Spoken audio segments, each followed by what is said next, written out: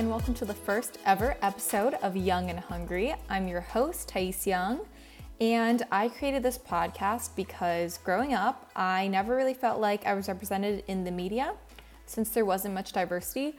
So I decided to make the podcast that I wish younger me had when I was growing up as a multiracial person in the US. I plan on navigating through a range of topics on this show, from dating and relationships to ethnicity and race, to mental health, and honestly just life in general, by sharing my own life experiences and learning from others I have in the show as well.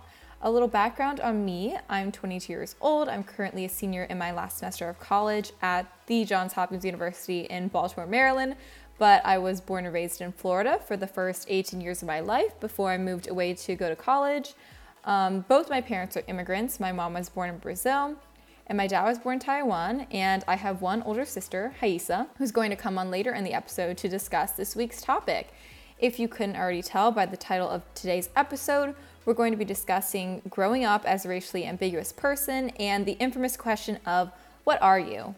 We'll also be discussing growing up in a predominantly white town, when we started to notice we were different from the other kids, and how our childhood shaped who we are today. Without further ado, let's get right into the episode with Haisa. So first, let me quickly introduce you. This is my older sister, Haisa, who's 3 years older than me. She went to Duke University, and now she lives in Charlotte, North Carolina, and works in marketing. So yeah, have you ever been asked, what are you? Because I sure have. Yes, I have.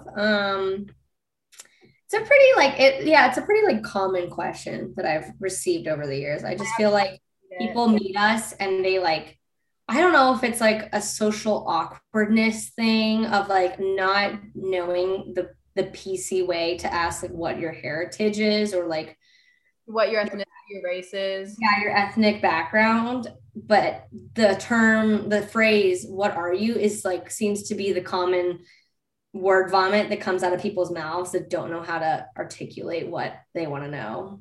Yeah, I personally hate being asked that. I find it rather offensive because I'm usually tempted to be like, on Sundays, I like to think that I'm a plant, but on Tuesdays, I sometimes feel like a sloth. It depends. Oh, I literally said to people, I said, I'm a fucking human being. Like, what kind of question is that? And then I think they get a little defensive, and I'm like, well, maybe you should have thought about naturally. Yeah. Okay. But you know, I don't have a filter, so it comes to mind and then I just say it. So when did you start to notice that you were different growing up? Like, I didn't fully comprehend my race being different until college. And I think it's because I knew I was not white, but I didn't really understand until I got to college. And then I kind of started being more educated on race and having conversations around race, and also meeting a lot of people like us.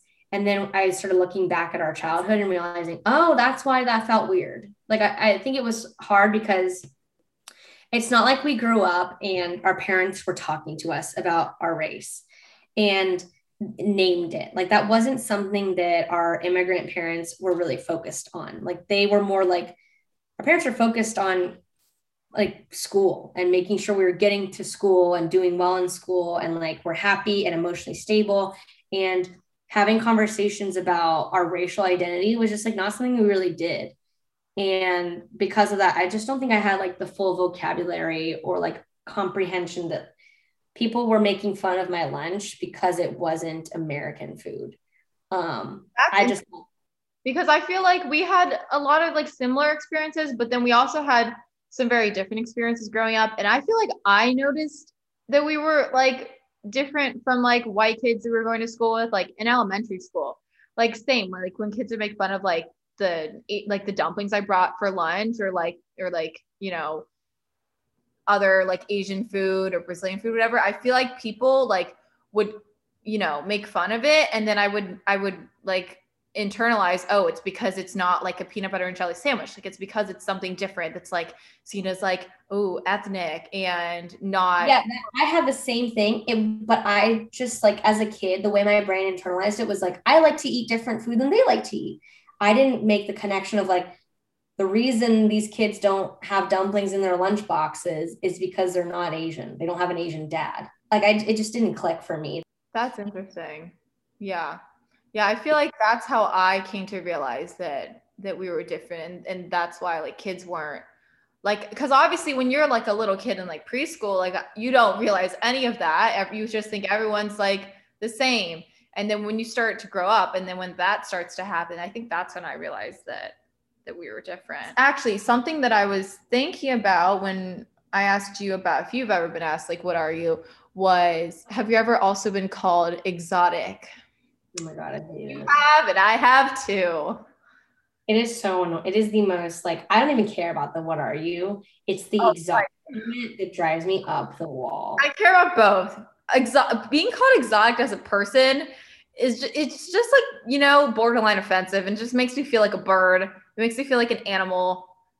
Yeah. Not a person. Well, humanizing. I think what's important to talk about related to the comment exotic is it touches on this like Orientalism and the sexualization of the Asian female, and in particular, like the mixed race or the indigenous woman. And we get a lot of those being like Latin and Asian. And it's this idea that like, because you're not a white blonde person, you are other, you are different. And therefore exotic means not normal and like you and very different, foreign. So like it's saying you're beautiful in an exotic way because what you are is not the norm. And that implies that there's a norm to begin with, which there isn't. I think also though, what you're saying is that like basically the term exotic often gets connected or tied to fetishization of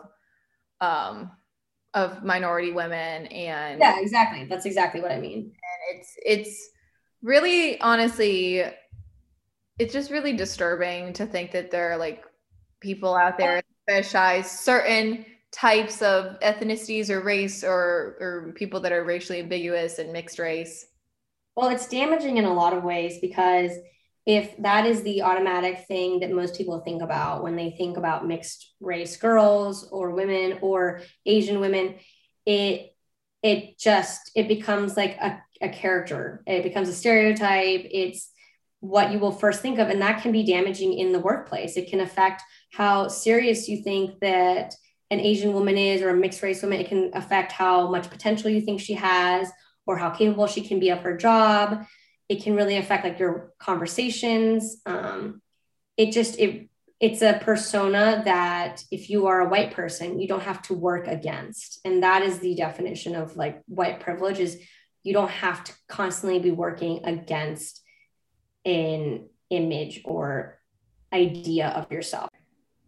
Well, that's all I have. So thanks so much for coming on and for talking about, you know, our background and growing up together and our life experiences as someone who probably knows what I experienced growing up more than anyone else. Welcome. Thanks for having me.